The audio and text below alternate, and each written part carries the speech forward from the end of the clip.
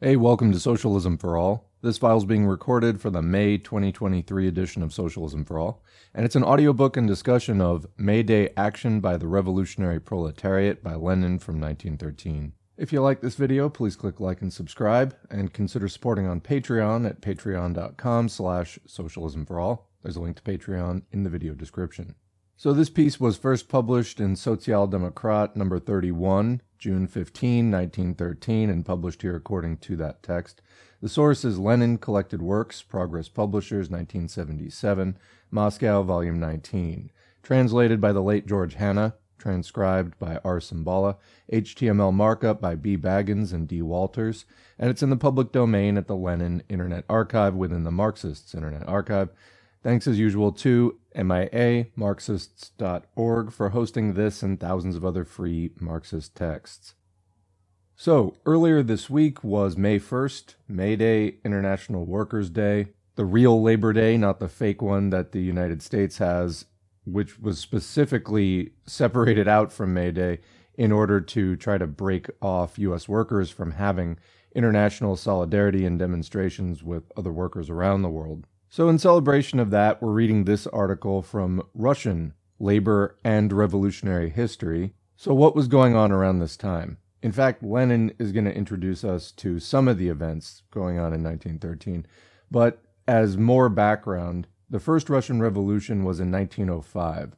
This was basically a period from 1905 to 1907 when major concessions were won from the Tsarist government. Now, at that time, Russia was really behind Europe in developing capitalism. So Russia's capitalist class prior to 1905 really didn't have much political power. And so the Russian bourgeoisie was trying to pose, as capitalists do, against the existing feudal order as freedom fighters for the whole population. The reality is once capitalists get into power, they hold that power just for themselves over and for the purpose of oppressing and exploiting the majority of the population. Because remember, there's no capitalism without an exploited working class whose surplus value is extracted to make the capitalists rich, to multiply capital. So you had at this time the capitalist, quote, freedom fighting force. The cadets were their major political party. And then there were also working class and peasant revolutionary parties. Everyone hated Tsarism, and each class had sort of its own approach to trying to liberate itself and get more freedom. So 1905 to 1907 was a period where major reforms were won. There was a parliament set up. Mainly, it was the capitalist class that was the happiest about that. The socialists did participate in it at times, but partly in protest and partly just to demonstrate that this parliament would be really limited in terms of what it would actually be able to do for the proletariat and peasantry. But anyway, you had this multi-year period where there was sort of an increase of rights and there were lots of strikes and demonstrations, as there were leading up to that point as well. And then there was a period of reaction and counter-revolution where the empire struck back, if you will. Eventually, after a few years of that, the anti-capitalist and anti-Tsarist forces did mount another offensive, and then World War II broke out in 1914, and then eventually there was the 1917 revolutions. First in February, the Tsar was completely overthrown. Then a provisional government led by the capitalist political parties was set up, and then later that year, October, there was a socialist revolution when the bourgeois capitalist-led provisional government was overthrown. Then there were 5 years of war, and then the founding of the USSR. So in 1913, we find ourselves at the beginning of the upsurge that would lead into the resistance to World War I. Let's pick up with Lenin's commentary now that that historical background has been clarified. A year has passed since the Lena events, and the first decisive upsurgence in the revolutionary working class movement since the June 3rd coup. Comment, the Lena events, this was when a large group of striking workers were massacred. It was a very bad piece of PR for the government and a rallying point for progressive forces.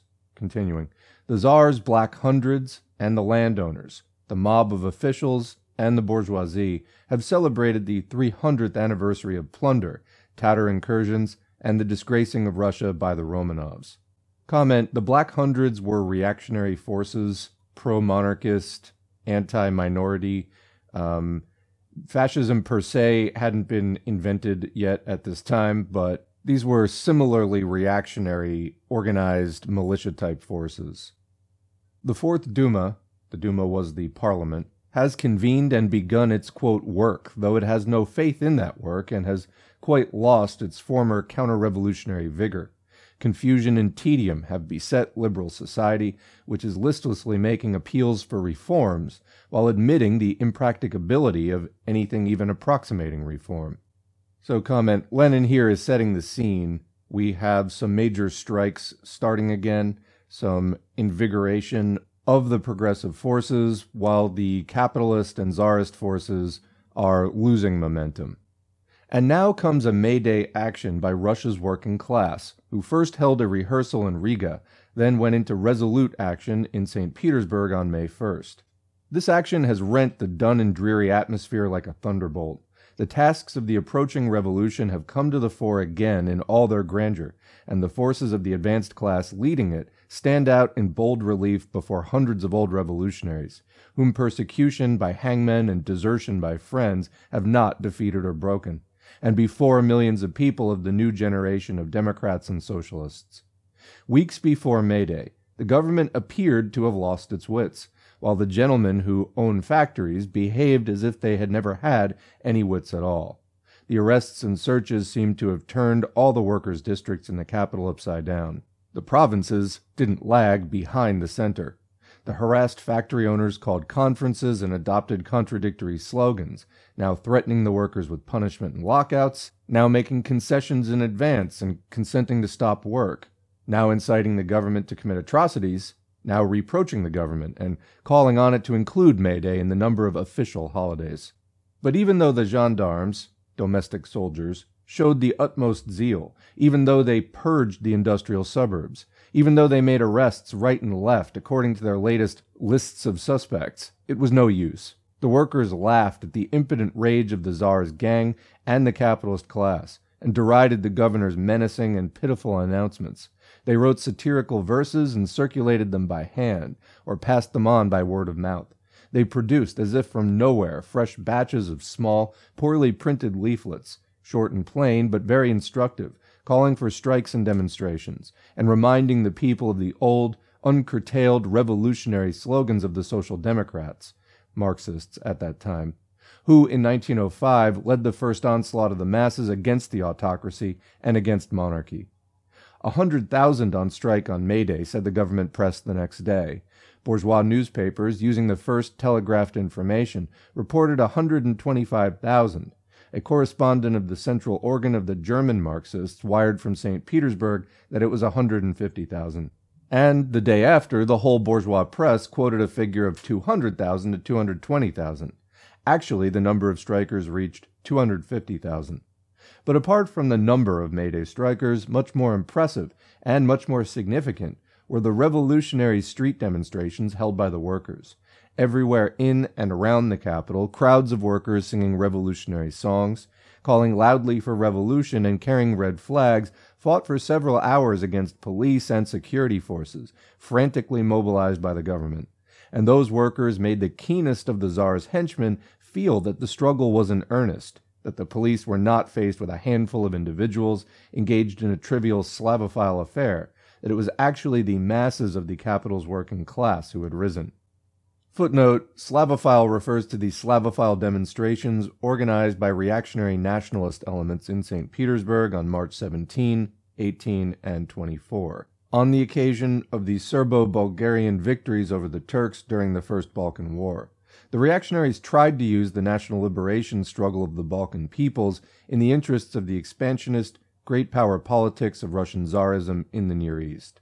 Back to the text. This was a really brilliant, open demonstration of the proletariat's revolutionary aspirations, of its revolutionary forces steeled and reinforced by new generations, of revolutionary appeals to the people and the peoples of Russia, Last year, the government and the manufacturers were able to take comfort from the fact that the Lena explosion could not have been foreseen, that they could not have made immediate preparations to combat its consequences. This time, however, the monarchy had displayed acute foresight. There had been ample time for preparation, and the measures taken were most vigorous. The result was that the Tsarist monarchy revealed its complete impotence when faced with a revolutionary awakening of the proletarian masses. Indeed, 1 year of strike struggle since Lena has shown, despite the pitiful outcries of the liberals and their yes-men against the, quote, craze for striking, against, quote, syndicalist strikes, against combining economic with political strikes and vice versa. This year has shown what a great and irreplaceable weapon for agitation among the masses, for rousing them, for drawing them into the struggle the social democratic or Marxist proletariat had forged for itself in the revolutionary epoch. The revolutionary mass-scale strike allowed the enemy neither rest nor respite. It also hit the enemy's purse, and in full view of the whole world, it trampled into the mud the political prestige of the allegedly strong Tsarist government. It enabled more and more sections of the workers to regain at least a small part of what had been achieved in 1905, and drew fresh sections of the working people, even the most backward of them, into the struggle. It did not exhaust the capacity of the workers. It was frequently demonstrative action of short duration, and at the same time it paved the way for further, still more impressive, and more revolutionary open action by the masses in the shape of street demonstrations. During the last year, no country in the world has seen so many people on strike for political ends as Russia, or such perseverance, such variety, such vigor in strikes. This circumstance alone shows to the full the pettiness, the contemptible stupidity of those liberal and liquidationist sages who tried to, quote, adjust the tactics of the Russian workers in 1912-1913, using the yardstick of European constitutional periods that were mainly devoted to the preparatory work of bringing socialist education and enlightenment to the masses. The colossal superiority of the Russian strikes over those in the European countries, the most advanced countries, demonstrates not the special qualities or special abilities of Russia's workers, but the special conditions in present-day Russia, the existence of a revolutionary situation, the growth of a directly revolutionary crisis. When the moment of a similar growth of revolution approaches in Europe, there it will be a socialist and not a bourgeois democratic revolution as in our country. So comment there, what does that mean? A socialist revolution is one in which the organized workers take control over the capitalists. A bourgeois democratic revolution is when the capitalists take control over the feudal powers. And as I mentioned before, Russia had both of these things in 1917. It had its bourgeois democratic revolution, or rather completed it, I guess you could say, in February 1917 by deposing the Tsar, thereby building on the work since 1905 of setting up the parliament, then getting more rights for the parliament, and then eventually getting rid of the Tsar entirely to pave the way for capitalism.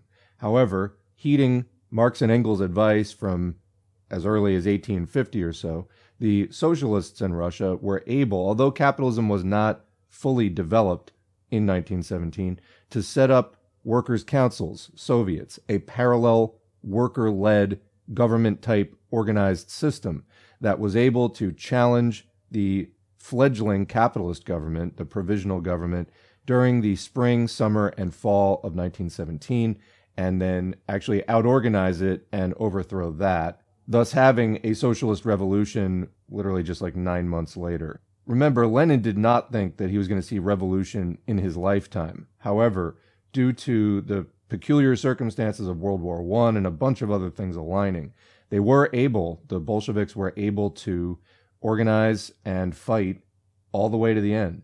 Now, again, capitalism wasn't completely developed, so they did do the NEP and other early policies in the revolutionary history. However, collectivization did resume pretty shortly after that. Anyway, continuing. The proletariat of the most developed capitalist countries will launch far more vigorous revolutionary strikes, demonstrations, and armed struggle against the defenders of wage slavery. This year's May Day strike, like the series of strikes in Russia during the last 18 months, was revolutionary in character as distinguished not only from the usual economic strikes, but from demonstration strikes and from political strikes demanding constitutional reforms, like, for instance, the last Belgian strike. Footnote there, the strike referred to here took place in Belgium from April 14 to April 24, 1913. It was a general strike of the Belgian proletariat demanding a constitutional reform, the introduction of universal suffrage or universal voting. Of the more than 1 million Belgian workers, between 400,000 and 500,000 took part in the strike. The development of the strike was regularly reported in Pravda, and lists of Russian workers' contributions in aid of the strike were also printed. Back to the text. Those who are in bondage to a liberal world outlook and no longer able to consider things from a revolutionary standpoint cannot possibly understand this distinctive character of the Russian strikes, a character that is due entirely to the revolutionary state of Russia. The epoch of counter-revolution and of free play for renegade sentiment, which is to say reformist, Socdem type stuff, has left behind it too many people of this kind, even among those who would like to be called social democrats, or, again, at that time, that was the term for Marxists. Russia is experiencing a revolutionary situation because the oppression of the vast majority of the population, not only of the proletariat, but of 9/10 of the small producers, particularly the peasants, has intensified to the maximum, and this intensified oppression, starvation, poverty, lack of rights, humiliation of the people, is furthermore glaringly inconsistent with the state of Russia's productive forces, inconsistent with the level of the class consciousness and the demands of the masses roused by the year 1905, and inconsistent with the state of affairs in all neighboring, not only European, but Asian countries. But that's not all. Oppression alone, no matter how great, doesn't always give rise to a revolutionary situation in a country. In most cases, it is not enough for revolution that the lower classes don't want to live in the old way. It's also necessary that the upper classes should be unable to rule and govern in the old way. That's what we see in Russia today. A political crisis is maturing before our very eyes. The bourgeoisie has done everything in its power to back counter-revolution and ensure, quote, peaceful development on this counter-revolutionary basis. The bourgeoisie gave hangmen and feudal lords as much money as they wanted. The bourgeoisie reviled the revolution and renounced it. The bourgeoisie licked the boots of Purishkevich, an arch-reactionary, and the knout of Markov II, and became their lackey. The bourgeoisie evolved theories based on European arguments, theories that revile the revolution of 1905 as an intellectualist revolution, and describe it as wicked, criminal, treasonous, and so on and so forth. And yet, despite all this sacrificing of its purse, its honor, and its conscience, the bourgeoisie, from the cadets to the Octoberists, itself admits that the autocracy and landowners were unable to ensure, quote, peaceful development, were unable to provide the basic conditions for law and order, without which a capitalist country cannot, in the 20th century, live side by side with Germany and the new China. A nationwide political crisis is in evidence in Russia, a crisis which affects the very foundation of the state system, and not just parts of it, which affects the foundation of the edifice, and not an outbuilding, not merely just one of its stories. No matter how many glib phrases our liberals and liquidators trot out to the effect that we have, thank God, a constitution, and that political reforms are on the order of the day, only very limited people don't see the close connection between these two propositions. No matter how much of this reformist verbiage is poured out, the fact remains that not a single liquidator or liberal can point to any reformist way out of this situation. Another comment here, a liquidator, Lenin's mentioned this a few times. Within the Marxist, or at that time they called it social democratic movement, there were pretty much two major factions. The Bolsheviks, what we would call communists today, which, in my view, actually uphold real Marxism, and then another faction of more watered-down revisionist stuff, which took three basic forms over like a 20-year struggle between the late 1890s and 1917. First, they were the economists, people who believed that the upcoming revolution should be left to the bourgeoisie in terms of seizing political power, and that the proletariat should basically just be left to its own devices to do spontaneous revolts and organize for better conditions on the shop floor, but not revolutionary political power.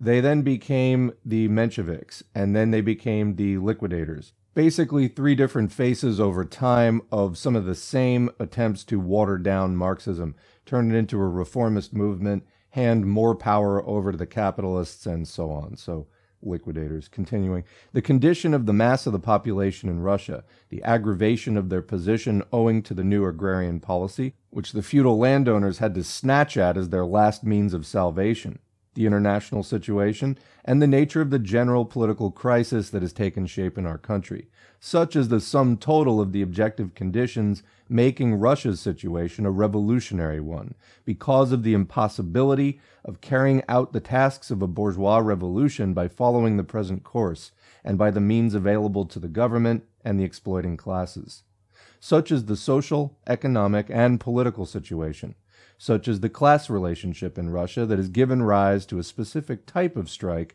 impossible in modern Europe, from which all sorts of renegades would like to borrow the example, not of yesterday's bourgeois revolutions, through which shine gleams of tomorrow's proletarian revolution, but of today's constitutional situation. Neither the oppression of the lower classes nor a crisis among the upper classes can cause a revolution.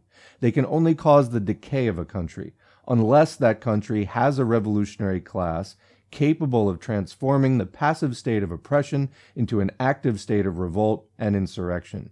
Wow, that's important. I'm going to read that again. Lenin mentioned earlier that the oppression of the lower classes, that on its own is not enough.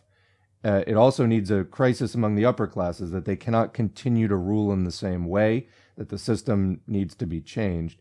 But let's sum that up. Neither the oppression of the lower classes nor a crisis among the upper classes can cause a revolution. They can only cause the decay of a country, unless that country has a revolutionary class capable of transforming the passive state of oppression into an active state of revolt and insurrection. So in the United States today, do we have a sense of injustice and oppression?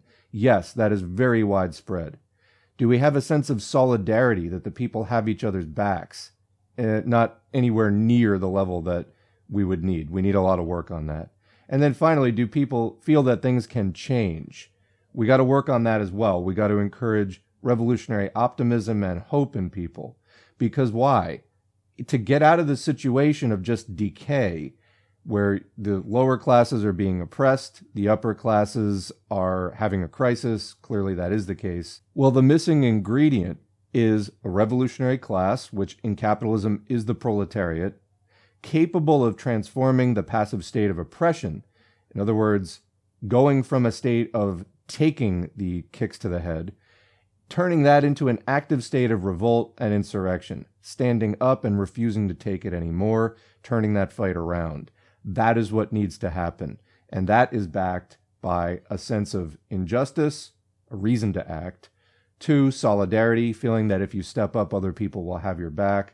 And 3, a sense that another world is possible. In other words, we can get rid of the system and do a new system. When those things are in place, then the revolutionary class becomes capable of transforming their passive state of oppression into an active state of fighting back, revolt and insurrection. Continuing. The role of a truly advanced class, a class really able to rouse the masses to revolution, really capable of saving Russia from decay, is played by the industrial proletariat. This is the task it fulfills by means of its revolutionary strikes. These strikes, which the liberals hate and the liquidators can't understand, are, as the February resolution of the RSDLP, Russian Social Democratic Labor Party, puts it, quote, one of the most effective means of overcoming the apathy, despair, and disunion of the agricultural proletariat and the peasantry, and drawing them into the most concerted, simultaneous, and extensive revolutionary actions. The working class draws into revolutionary action the masses of the working and exploited people, who are deprived of basic rights and driven to despair. The working class teaches them revolutionary struggle, trains them for revolutionary action, and explains to them where to find the way out and how to attain salvation. The working class teaches them not merely by words, but by deeds, by example, and the example is provided not by the adventures of solitary heroes, but by mass revolutionary action combining political and economic demands. How plain, how clear, how close these thoughts are to every honest worker who grasps even the rudiments of the theory of socialism and democracy, and how alien they are to those traitors of socialism and betrayers of democracy from among the intelligentsia, who revile or deride the underground in liquidationist newspapers, assuring naive simpletons that they are also social democrats. The May Day action of the proletariat of St. Petersburg, supported by that of the proletariat of all Russia, clearly showed once again to those who have eyes to see and ears to hear the great historic importance of the revolutionary underground in present-day Russia. The only RSDLP party organization in St. Petersburg, the St. Petersburg Committee, compelled even the bourgeois press before the May Day action, as well as on the eve of January 9 and on the eve of the tercentenary of the Romanovs, as well as on April 4, to note that St. Petersburg Committee leaflets had appeared again and again in the factories. Footnote there, April 4, that reference, 1913, was the first anniversary of the shooting of workers in the Lenin goldfields. It was marked by a one-day strike of St. Petersburg workers in which over 85,000 people participated. Continuing. Those leaflets cost colossal sacrifices. Sometimes they're quite unattractive in appearance. Some of them, the appeals for demonstration on April 4, for instance, merely announce the hour and place of the demonstration, in 6 lines, evidently said in secret and with extreme haste, in different printing shops and in different types. We have people, quote, also social democrats, who, when alluding to these conditions of underground work, snicker maliciously or curl a contemptuous lip and ask, if the entire party were limited to the underground, how many members would it have? 200 or 300? This is quoting from number 95 of Luch, a renegade newspaper, in its editorial defense of Mr. Sadov, who has the sad courage to be an outspoken liquidator. This issue of Luch appeared 5 days before the May Day action, i.e. at the very time the underground was preparing the leaflets. Messrs. Don, Patrusov and Company, who make these disgraceful statements, must know that there were thousands of proletarians in the party ranks as early as 1903, and 150,000 in 1907. That even now, thousands and tens of thousands of workers print and circulate underground leaflets as members of underground RSDLP cells. But the liquidationist gentlemen know that they are protected by Stolypin, quote, legality from a legal refutation of their foul lies and their grimaces, which are fouler still at the expense of the underground. See to what extent these despicable people have lost touch with the mass working class movement and with revolutionary work in general. Use even their own yardstick, deliberately falsified to suit the liberals. You may assume for a moment that 200 or 300 workers in St. Petersburg took part in printing and distributing those underground leaflets. What's the result? 200 or 300 workers, the flower of the St. Petersburg proletariat, people who not only call themselves social democrats but work as social democrats, people who are esteemed and appreciated for it by the entire working class of Russia, people who do not prate about a broad party, but make up in actual fact the only underground social democratic party existing in Russia. These people print and circulate underground leaflets. The Luch liquidators, protected by Stolypin censors, laugh contemptuously at the 200 or 300, the underground and its exaggerated importance, etc. And suddenly, a miracle occurs. In accordance with the decision drawn up by 6 members of the Executive Commission of the St. Petersburg Committee, a leaflet printed and circulated by 200 or 300, 250,000 people rise as one in St. Petersburg. The leaflets and the revolutionary speeches by workers at meetings and demonstrations do not speak of an open working class party, freedom of association, or reforms of that kind pushed by the liquidators, with the phantom of which the liberals are fooling the people. They speak of revolution as the only way out. They speak of the republic as the only slogan which, in contrast to liberal lies about reforms, indicates the change needed to ensure freedom, indicates the forces capable of rising consciously to defend it. The 2 million inhabitants of St. Petersburg see and hear these appeals for revolution, which go to the hearts of all toiling and oppressed sections of the people. All St. Petersburg sees from a real, mass-scale example, what is the real way out, and what is lying liberal talk about reforms. Thousands of workers' contacts, and hundreds of bourgeois newspapers, which are compelled to report the St. Petersburg mass action, at least in snatches, spread throughout Russia the news of the stubborn strike campaign of the capital's proletariat. Both the mass of the peasantry and the peasants serving in the army hear this news of strikes, of the revolutionary demands of the workers, of their struggle for a republic and for the confiscation of the landed estates for the benefit of the peasants. Slowly but surely, the revolutionary strikes are stirring, rousing, enlightening, and organizing the masses of the people for revolution. The 200 or 300 underground people express the interests and needs of millions and tens of millions. They tell them the truth about their hopeless position, open their eyes to the necessity of revolutionary struggle, imbue them with faith in it, provide them with the correct slogans, and win these masses away from the influence of the high-sounding and thoroughly spurious reformist slogans of the bourgeoisie. And 2 or 3 dozen liquidators from among the intelligentsia, using money collected abroad and among liberal merchants to fool unenlightened workers, are carrying the slogans of that bourgeoisie into the workers' midst. The May Day strike, like all the revolutionary strikes of 1912 to 13, has made clear the 3 political camps into which present-day Russia is divided. The camp of hangmen and feudal lords, of monarchy and the secret police. It has done its utmost in the way of atrocities and is already impotent against the masses of the workers. The camp of the bourgeoisie, all of whom, from the cadets to the Octobrists, are shouting and moaning, calling for reforms and making fools of themselves by thinking that reforms are possible in Russia. The camp of the revolution, the only camp expressing the interests of the oppressed masses. All the ideological work, all the political work in this camp is carried out by underground social democrats, or again, Marxists alone, by those who know how to use every legal opportunity in the spirit of social democracy and who are inseparably bound up with the advanced class, the proletariat. No one can tell beforehand whether this advanced class will succeed in leading the masses all the way to a victorious revolution. But this class is fulfilling its duty, leading the masses to that solution, despite all the vacillations and betrayals on the part of the liberals and those who are, quote, also social democrats, or again, Lenin is using this phrase mockingly. It is the liquidator's own phrase. We're Marxists too. Yeah, no, you're not.